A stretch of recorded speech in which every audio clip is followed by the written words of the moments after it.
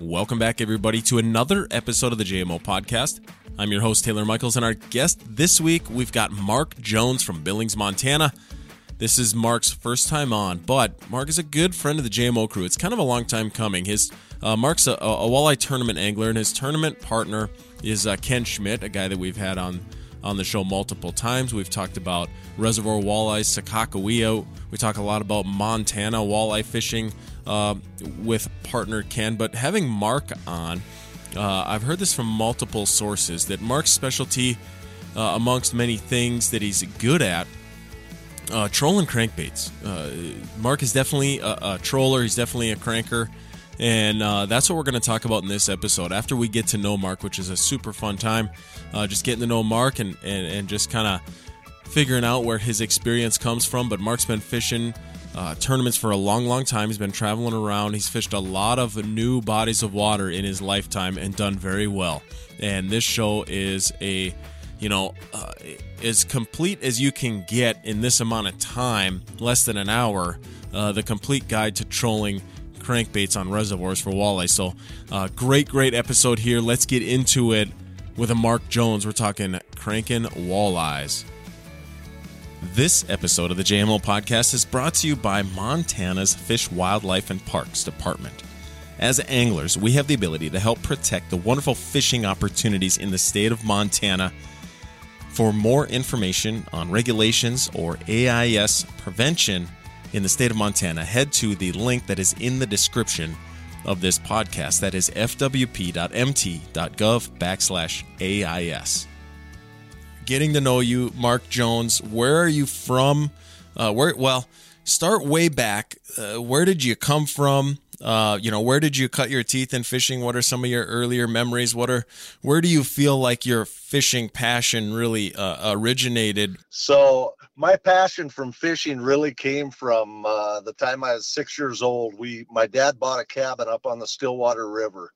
It was just a quarter mile from our house. And at 6 years old, I used to walk down there, and my dad would take me down there and fish for trout. And I'd fish for trout and fish for trout, and I'd never catch any. So this went on from the time I was 6 to 8. I might be lucky to catch one or two fish, and I stuck with it. I had a passion for fishing, even at that age of 6 years old. And by the time I was 12, my dad told me not to bring one more fish back to the house. So at 12 years old, kind of began my catch and release. Definitely started as a trout fisherman, but I went from a cabin in Absaroka, living in Billings, to I actually moved up there my junior year of high school. I wanted to be closer to it, closer to the fishing. So I moved up there my junior year, ended up graduating from Absaroka High School, did a lot of fishing on the Stillwater River. And then from there, I just continued to grow. I started bait fishing. I started throwing lures as a young kid. Probably when I was 13, I really got into fly fishing. Did a lot of fly fishing from the time I was 13 to 18. Felt like I had become pretty accomplished at it. And at age 22, I started guiding fly fishing trips on the Bighorn River. And I did that for the next 13 years. So just a lot of trips up and down the river, just a passion for fishing. But I have to tell you, the guiding piece of it kind of took away from my fishing. I never got to fish anymore. I was rowing a boat. And I never got to experience that feeling I love of catching fish. So that's when I kind of migrated to walleye fishing. I had two friends that went to Fort Peck and caught probably 10 or 12 walleye and just fell in love with it. Ended up jumping in a boat with them. Boating in a 12-foot aluminum boat, and I don't know if you can appreciate this if you know Fort Peck very well, but we went from Hell Creek to Snow Creek in a 12-foot aluminum boat. Must have been a nice day out. It wasn't. Oh, man. There probably should have been people out looking for us, but we boated down there in a 12-foot boat with a tent and spent the weekend in there and just caught a ton of walleyes, and I just fell in love with it, Taylor. I found a new passion, something I wanted to do. Talking about your passion for fishing and where it originated, and everybody evolves through personal experience. You're from, the land of opportunity in terms of outdoor opportunity, and fly fishing is definitely a big deal. That had to have influenced you, though, right? You say you have a passion reborn in walleye fishing and all that, but you weren't just starting at ground zero. What would be some of the things, just some of the faculties that you took away from a longtime guide, fly angling guide, and just that part of your life? Like, what were some of those mindsets, some of those strategies, just some of the details that you have brought from that era into this era? Part of the guiding piece of it is it took me 2 years, Taylor, to get used to the fact that it wasn't me fishing, it was somebody else. And not everybody has the same talent level. So learning how to coach them into catching fish was a whole new experience for me. I don't know if I would have wanted to be in my boat for the first 2 years, but after that, you learn how to teach people to catch fish, and it's very rewarding. It is definitely rewarding. So as far as the guiding piece, I would say that's my biggest takeaway from that, was the reward of others catching fish and having a great day. You get into walleye fishing. Let's kind of talk about that time in your life. Your first big time experience, very memorable for you. You guys took a treacherous ride in a small boat on a big body of water. Looking back on it, that was probably not something you would do again, but what an awesome story. Tell me more about that and just the impact that it had on you, and just what were some of the series of events that have gotten you to where you are at today, where you're a traveling tournament angler. You've decorated at that. Just get me up to speed to like kind of how things are today between you and the Walleyes. So we'll go back to that trip at Hell Creek down to Snow Creek, and we had a fabulous weekend. I ended up catching my first 30-inch walleye on my very first trip. Oh, of course, walleye fishing, which will addict you quickly. I had one Plano box that had some spinner blades, some quick clevises, and some beads in it. I had some hooks. That's as much as I knew about walleye fishing at the time. I had some bottom bouncers, and we drug them around and caught fish. And I thought, wow, this is easy. Nothing to this. So my partner at the time that I was fishing with is Kevin Harper, and Kevin decided he wanted to get into the tournament world. So we decided to sign up for the Crooked Creek tournament on Fort Peck that fall. And it was a 75-team tournament. And we finished an astonishing 73rd out of 75 teams. And I'm not exactly sure how we beat two of them. You weren't in that 12-foot boat, were you? No, we had upgraded to a 17-foot crestliner by then. All right. So, I mean, we had a 17-foot crestliner with a 115 on it, and we thought we were something. But, we absolutely learned a ton about fishing. And I'll tell you one thing about this sport, people will help you along. Tournament anglers will help you along. And looking back on it right now, Dan Majeski and Bill Legate at the time were crankbaiters. I mean, at that tournament, they pulled cranks. And I remember seeing them go by us as we were jigging in an August tournament when we probably should have been cranking, but didn't even know what they were.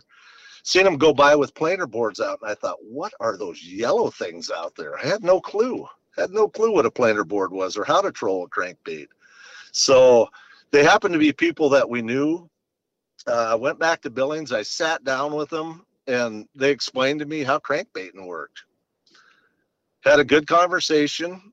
We signed up for the Hell Creek tournament next year and said, okay, we're going to figure this thing out. So we had been out a few times pre-fishing and doing some fishing, and started catching fish, pulling cranks. Very first tournament we pulled them in was Hell Creek. Ended up 8th place after day one in a 150-team tournament. And we were just ecstatic. Could not believe that this happened. We were catching our fish deep in 25 feet of water, pulling deep diving cranks. Day two came. It was probably a 18 mile an hour wind, and we were out there in 25 feet of water pulling cranks, and we determined that fish don't bite cranks when the wind blows. Yeah, I mean, that was probably a few years ago. Like, what other kind of information did you have, right? It's like, not like we had all the technology then that we do now to know that and fish little move did I even know that all those fish moved up shallow and I was still out in 25 feet of water. So we pulled bottom bouncers out and went into the depths we were catching those, which was about 12 feet, and ended up having a good day and finishing 12th. But out of that, we determined that fish don't bite cranks when it's windy. I didn't put two and two together that we had changed depth. So it's all a learning process as you go. Oh, yeah. But that was our addiction to crankbaits. It started in our second tournament. So, what would you say out of that? You talk about having that conversation, with those guys that you knew that were cranking in that first tournament. And it's like, what is it about crankbaits, that you remember that might still be true or might still be part of your philosophy even today?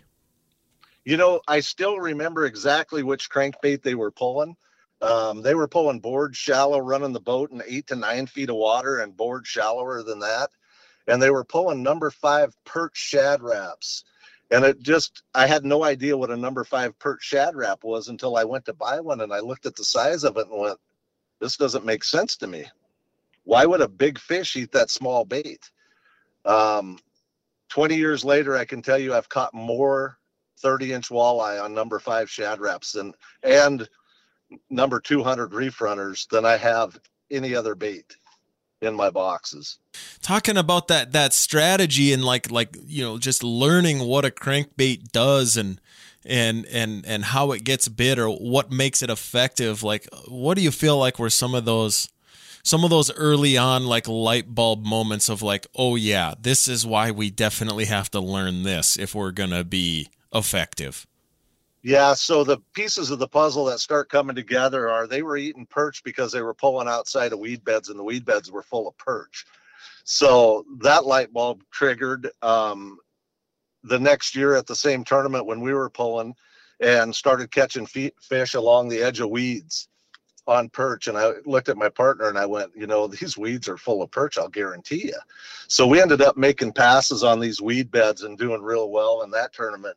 Ended up third place, I think, in our third year of it. So it's just a matter of putting that forage fish that they're keying on into a crankbait. And then you got to get into the action of it. Is it the right action? I hate to say it, man, you got to own a lot of crankbaits. As you were grooming yourself as a tournament angler and you kind of got bit by that bug, was it the competition and trying to get a high finish? Or, it sounds like you really enjoyed the learning and the nuancing and that sort of thing. Like, talk me through some of those memories and just kind of your, just what you took away from, say like your first 3 to 5 seasons as a tournament angler, like, just all the learning and just what made tournament angling so important to you that you were going to keep doing it. Yeah, and I think you hit it right on the head. It's the why. The why each fish hit is what kept me going, kept me learning. So I would watch bottom to see if it was soft or hard. I would watch for weed beds. I would watch for depth. I would watch everything that was happening, every fish we caught. So you start putting a pattern together, and those are the things that keep me going to this day.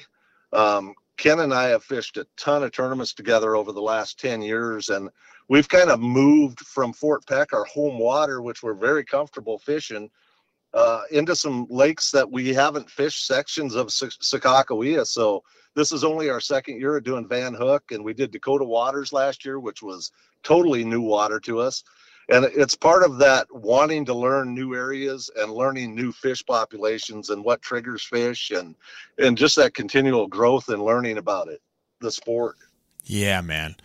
To cover ground, talking about fishing, there's amongst other things, you, Mark, definitely have a lot of people's respect talking about this trolling, talking about this crankbait trolling. And we've already laid down a bunch of groundwork in this, but I really want us to spend the rest of this show talking about what it is that you really appreciate about trolling cranks throughout the seasons. And so the way I'll say it I don't have any other notes for this. So we're winging this completely, but perfect. I want to know what is the most exciting scenario. Maybe it's a story from your past, or we can just build up a hypothetical that really depicts what it is, the way you would talk about trolling cranks. What is like the scenario that you could most easily break down element by element, category by category, to know that pulling cranks is just the way to go for you? So probably my favorite time period to crank is late July all the way through September, October is my favorite time. Mainly because those fish tend to move more out onto flats, break lines, long break lines. They scatter, and they're usually not congregated very well. And now if you get a wind or something, they may congregate somewhere, but a lot of times these fish are scattered. When you have scattered fish and you can run at 2.2 to 2.7, 3 miles an hour, you just give yourself a better chance covering more water. I like the cranks because it doesn't matter if they're in 2 feet of water or 30 feet of water. I can crank them. Crankbaits are very versatile as far as covering depth ranges.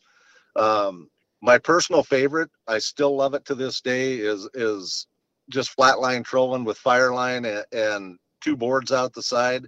And I can cover water columns. If I put the boat in 10 feet of water, I can cover 12 feet on the outside of the boat, 10 feet on the inside rod of the boat. I can cover 5 feet with the inside board, and I can cover out to 15, 20 feet with that outside board. So I like the spread. It's going to tell you where the fish are, and you're covering a lot of water. So that's probably my favorite way to crank. But there are tournaments in April that I've cranked down in Chamberlain, South Dakota, down on Lake Sharp. Some of those more river systems with current, usually those are deeper fish. Those are lead core fish when we start talking a lot of the river system fish. So down on those systems, I'm going to say probably 90% of my first 10 years of tournament fishing was cranking. 90% of the time we were cranking, and it was all had to do with the confidence level of, I thought that's how I could catch fish. Didn't have a ton of experience in live bait rigging. I had done quite a bit of jigging, but jigging's a bite that only comes around tournament fishing at certain times of the year. So we just had done a lot of cranking. Dan Majeski is who I fished with, and Kevin Harper, and I learned most of what I know from Dan. Did all my out-of-state tournaments with him, did all my in-state tournaments with Kevin at the time. And we were just cranking machines. We just put them down and took off. A lot of days we'd cover 20, 30 miles of shoreline. And just, that week of pre-fishing for tournaments, you can cover pretty much the whole boundary if you crank every day. The fishing opportunities across the state of Montana are phenomenal. If you're from there or you've already been there a bunch to experience it, you know just how special these opportunities are. If you haven't, fishing out west should absolutely be on your bucket list. But aquatic invasive species like zebra mussels and Eurasian water milfoil can harm recreational opportunities. As boaters, as anglers, we have the ability to help protect Montana's waters by cleaning all mud, plants, and debris off our boat, recreational equipment, and fishing gear before we leave any access sites. Drain the water from your motor, your live well, your bilges, and allow your boat and equipment time to dry before your next outing. No matter what watercraft you use, please, if you're traveling in the state of Montana, stop at all inspection stations. Together, we can protect Montana's waters. Visit the link in the description of this podcast for more information. That's fwp.mt.gov/AIS. How much of that confidence, how much of that, just that comfort level with pulling cranks is from the ground that you cover? I mean, do you feel like you start to get a rash and get real itchy when people start talking about bait or people start pulling out jig rods, like, because you just don't feel like you're covering enough water? Talk about, just like how important it is in those situations to cover all that water. And then, what are those situations where, you do dial in a zone or do dial in an area and then maybe have to make a decision to maybe switch up your presentation? Yeah, so when we're pre-fishing for a tournament, usually I use a different icon, especially back then. I used a different icon for anything over on Fort Peck, anything over 23 inches.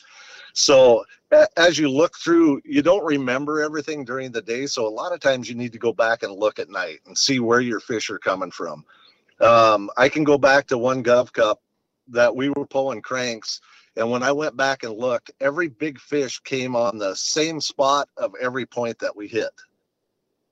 And they were scattered a long ways in between. So with 2 days left to pre-fish, the question became, are we better off putting bouncers down, live baiting over the top of them, and just hitting those spots of those points?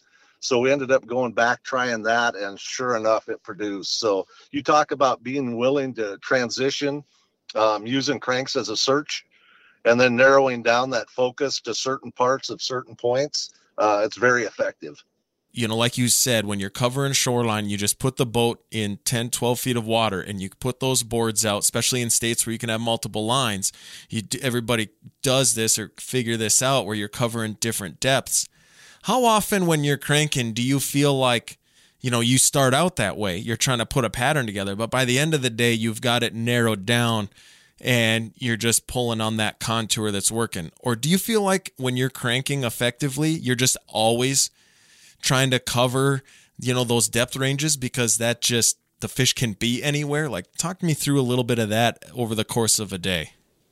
So through the course of the day, I mean, obviously the fish are going to tell you where they're at.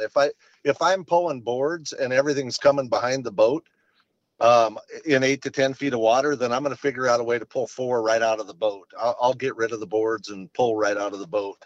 A lot of tournament days, you're better off not having boards out, just getting through other anglers and being able to fish everything efficiently. So, but yeah, you want to pay attention to what's going on. I will say one thing, Fort Peck is a different body of water when it comes to cranking. You will catch fish in multiple depth ranges all day long, every day. I don't have very many trips where I'm not covering multiple depth ranges there. Talk to me about what makes a big selection of crankbaits. Like, which ones do you gotta have to really have what you need? So action to me is number one. Color is usually secondary. If I can dial in an action that is triggering fish, then I'll try to dial in a color. By far, I mean, that's where I start. So usually when I start pulling cranks, we get out there in the morning, I've got 4 different crankbaits out. I'll guarantee a different action on every rod. Some may have rattles, some may not have rattles. Some may be a real tight action. Some might be a little wider wobbling action. And a lot of that depends on time of the year and how active your fish are also. So, I mean, if we're in the spring of the year and I'm cranking deep fish and they're not real active, there's pretty good odds I'm probably going to have something like a deep husky jerk on, you know, just something that maybe a Rapala, and I may snap weight it down, just a floater, just something with a real subtle action to it that's not really going to offend any fish going by. Usually you don't want rattles in those rigs. So I try to stay away from rattles on cold water fish. But by the time you get to summer, you want something. I mean, if I had to go out and just buy some crankbaits and I was just starting, shad wraps, flicker shads, and honestly, my favorite crankbait is a Reef Runner 200. That little 200 rip shad is one of my favorite crankbaits. Between those 3, and then throw in a flicker minnow with it too, you know, for these smelt-based populations. Those 4 cranks will get you into a lot of fish. Whether it's a tournament situation or not, like, what is like the most efficient and effective setup in your boat? So I reel all my flatline rods have got Fireline on them. I am a Fireline guy. I know there's a lot of guys that pull mono and do very well with it. I pull Fireline for a couple very specific reasons. I can see my crank working as I'm pulling it. I want to be able to see the action of the crank. I want to make sure it's not weeded up. I want to be able to see everything. When I'm flatline trolling and shallow, there's pretty good odds there's weeds. About 80% of the time, I can clear those weeds with Fireline by giving it a really good hard rip. So I'm able to keep my lines in the water and be more efficient by keeping everything fishing all the time. That's my main reason for pulling Fireline. If you're going to pull Fireline, you need to have rods that will absorb that initial bite. If you're doing 2.5 to 3 miles an hour, when they hit it, something has to give, else it's going to tear right out of their mouth. So I use a medium weight rod. Some of them are fiberglass still, some of them are composite, but I want that rod to bend all the way down to the middle of the rod when I'm cranking. I use probably lighter rods for cranking than 90% of the people out there do. But I want to be able to, if I have a 30-inch fish hit a crankbait, I want it to be able to take that rod back and absorb that initial hit. And then as you're fighting the fish, you get that absorption. You have your drag set properly by then. You shouldn't have to worry about it. You can pretty much reel through anything and it just keep reeling. I always told my kids when I have them out there and we're cranking, just keep reeling. I've got the drag set where we need it. So they just keep reeling and 30 inchers come right up to the boat, no problem. But that's my main reason for, if you're using Fireline, make sure you have a rod that'll take that impact. And then shallow water trolling, make sure you've got good planer boards. Make sure you've got good clips on them, else you'll be chasing planer boards the entire day. So my recommendation with planer boards, whatever style you decide to use, I like to change out the clips on it to an OR18 offshore planer board snap. It saves you from chasing down planer boards in the wind a whole lot. That would be my high recommendation for that. So as you move out, let's break this down into shallow fishing, midsection, and deep fishing. So as we move out from the shallows, get into that 15 to 20 foot range, I'll usually go to lead line. I like to be able to present some smaller baits and some larger baits. I may mix it up from there. And if I'm running large enough baits, number 9 shad wrap, I can take down 18 to 19 foot on Fireline. I may run a bigger bait on Fireline and a couple of lead cores in that depth range, just to get them down there. One other thing I want to mention, summertime trolling, guys, don't worry about getting your bait down to the bottom. Know where bottom's at, but bring it up. Those fish will chase. I like to run my cranks in the summer, even shallow water trolling in 8 feet. I like them 3 feet off the bottom. If you go back to spring of the year, I like them within 6-8 inches of the bottom in that cold water period. So as you move out, the same thing applies. Summertime, you want to keep them up. Those fish are chasing. They're looking up. They're looking for bait fish. So keep those crankbaits up. I've learned this lesson extremely hard. Learned it in a tournament over at Glendo in Wyoming, and we had a boat pulling next to us. We ended up, we did good. We were catching fish, didn't really have any reason to lift our baits up. We were catching a lot of fish. Well, it turns out the bigger fish were closer to the top of the water. They were running shallow shad wraps with 25 feet of line out over 16 feet of water. Oh, wow. Yeah, but it's an emerald shiner base forage, and those emerald shiners, they like to get right up on top of the water. I've learned throughout the years. So don't be afraid to pull things high. But as we move out into that lead core section, summertime, same rules are going to apply.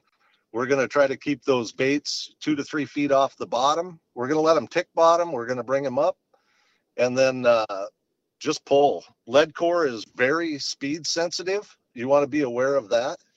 So, I mean, if you're at 2.2 miles an hour and you kick it up to 2.5, you're going to raise those baits a foot or two with lead core. So you want to be conscious of your speed when you're pulling lead core and you get your line set. Don't be afraid to go back, let line out, reel line in. Every time you move that bait, you increase your odds, I think, of catching fish. Just that stop and go action. And then when I move out to the deeper sections, I'll either run 4 snap weights or I'll run 2 lead cores from 25 feet out.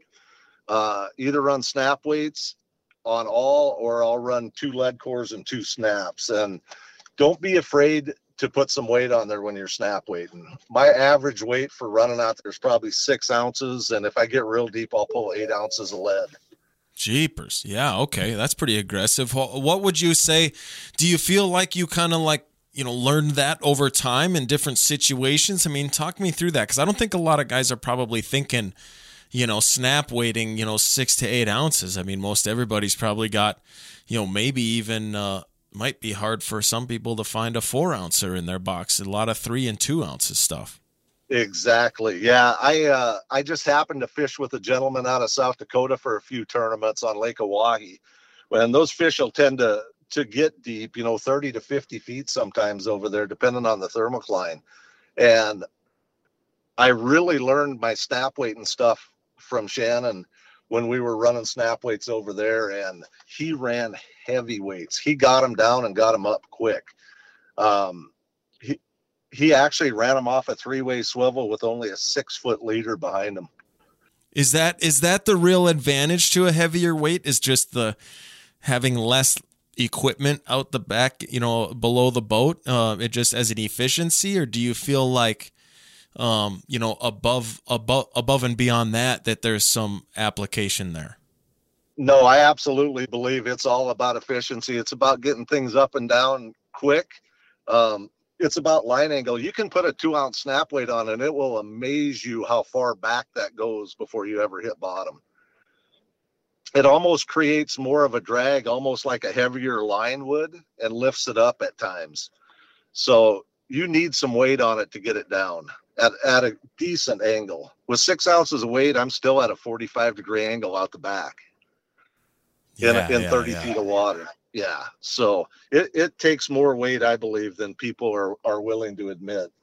Oh yeah, man. Just because you almost feel like you're salmon fishing or something when you got like 8 ounces down there. But if it does make you more efficient, I would say that's like probably 50+% of my conversations on this podcast are really just me trying to figure out what people's efficiencies are so that I can try to adopt them, because I think efficiency is one of the biggest things that the average angler is leaving on the table.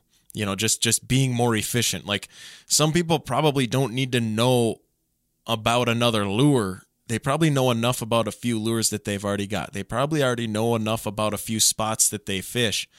But people's efficiencies out there is just what boggles my mind, just in my own learning curve, just realizing the efficiencies and just the spectrum of things that, guys like yourself are learning as you go, teaching yourselves and paying that tuition and just having that open mind. But, that being said, another reflection question: what would you say in your career as a cranker, as a troller, looking back, what are some of the philosophies from way early that you definitely still have today?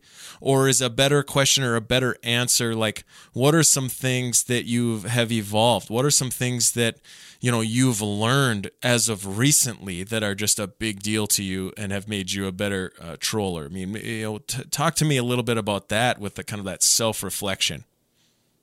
Looking back, when I started pulling crankbaits, it was put some lines out the side. I had no depth in mind. I let out 150 feet of line on each one of them and went.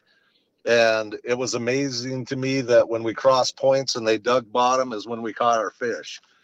So basically I was blind trolling the whole time. Just basically wandering around and picking up fish when I hit the right depth zones. Over the years, we've learned to adapt. Precision trolling, when that came out, that was a big deal. How much line to let out, what depth they were at. We all had the Bible, and then we all got the Bible on our phone, and it just evolved that way. But probably the biggest thing I learned pulling cranks is pay attention to the forage base that you have available for the walleye in that lake, because that's going to determine the location of your fish too. Cisco's on Fort Peck, emerald shiners on Boysen, smelt on Lake Sakakawea. where are they at certain times of year? Where are you marking your bait? Because where the bait is where the fish will be. I think probably the best example of learning I can give you is a fishing Boysen Reservoir in Emerald Shiner Lake. We had some cottonwood trees that came up about 20 feet below the water, over 70 feet of water that we had pulled for years. We always caught fish in them. And we were out there fishing one day and absolutely could not buy a fish, could not find them. And we ended up raising up one of the planer board rods, and then we raised it up again, and then we raised it up again. And pretty soon we had it 5 feet below the water, over 70 feet of water. And you couldn't get that board out there all the way without it getting hit. The walleyes were just stacked 5 feet down over 70 feet. Oh man, were they still on them? Were they still kind of like above them cottonwood trees? They were still above the cottonwoods, but they had slid up because the bait had slid up. Yeah. So, and this is back in the days before side imaging, before live target, before any of the live scoping, way before that. So we didn't have any way to see those fish back then other than to fish for them. I think that is unbelievable because, more context than that even is like, you're talking about a time and a place and an era of walleye fishing in this country where it was ultimately believed that 99% of walleye fishing had to happen within 6 inches of the bottom at 0.2 miles an hour with a leech or a nightcrawler. Exactly. You become desperate and you start searching and looking. And honestly, the tale of Glendo Reservoir of the guys raising up so high was a learning curve for me because I would have never done it if I hadn't heard that story from them. So something I had heard from other anglers caused me to do that. Man, yeah, I think that's awesome. And, one other thing that you kind of mentioned that I think is so true, and a lot of people will relate to this, is that a lot of pulling cranks, or even casting cranks for that matter, bottom contact is historically has been like such a trigger in a lot of situations, a lot of places, different patterns. But man, I've just heard so many stories in my lifetime of how, guys were just really proud of themselves that they were getting bit because they were just plowing cranks, through the gravel, or they were making bottom contact with the rocks, or, they had all that bottom contact figured out. I think that that's a relatively new concept to get to be fishing above bottom, to be fishing 3 feet above bottom. That's just any time of open water, pulling cranks any time of year. I think the suspended bite, anybody that's been onto it hasn't been talking about it. They've kind of had it as their own secret. I think that that's a very real relative to the, looking back on time and history and walleye fishing, whether it's just, your recreational anglers like myself, the amateur, or tournament angling. I think, that trolling, that, you still got to have some intentions with it. You still got to kind of have an idea of what you're trying to accomplish. I think that's true. I think that's important, and have a few details figured out. But now, you've got a few things figured out. You've nuanced some trolling in some places that you've been over time. Are there some situations, whether it's the time of year, the pattern, like are there some certain places that you'll go at a time of year when you just know you're gonna be making bottom contact, or there's like a pattern, or are there places that you're probably not gonna let a crankbait get very close to bottom? Like, talk me through that. Absolutely. That goes back to those river systems that I have fished personally. Chamberlain, South Dakota on Lake Francis Case, Lake Sharp, those two over there. Spring of the year, I've actually done quite a few tournaments over there. Those are definite. You have to maintain bottom contact within 6 inches of the bottom, or you're just not getting bit. So it's that time of the year where those fish, they're post-spawn fish, late April. They're sitting out there just kind of sulking, relaxing, recouping. The bigger females have just spawned. The males, a lot of them are still shallow. Some of them are starting to push a little deeper, but everything seems to be very bottom oriented. So anybody that says pulling crankbaits is boring has never pulled crankbaits with me, because I will work rods all day long. I let line out, I touch bottom, I reel them up, one crank, two cranks. Touch bottom, reel them up a crank. And I go rod to rod to rod to rod to rod the whole day. So I make sure that time of the year that my baits are running within 6 inches of the bottom. We probably have time to maybe tell another story, another learning experience, or just something important that you want to talk about, if there's something like that, before we close this thing out, man. Like, what is one more topic or another story that we just got to have? So let's talk about reservoir fishing, because I love the reservoirs. I love the whole Missouri River system, but I really enjoy Fort Peck, Lake Oahe, and Sakakawea. Those are three of my favorite places to fish. And as we talk about pulling crankbaits, for some reason, what I've learned throughout the years, the river end where it comes in to mid-lake is always your best cranking. Dam ends of every one of those can get tougher. Lake Oahe is probably the best. Sakakawea and Fort Peck, they're very, very structured down on the dam ends of the lake. A lot of long points. Fish tend to congregate more. Where that river channel comes in, you get long runs.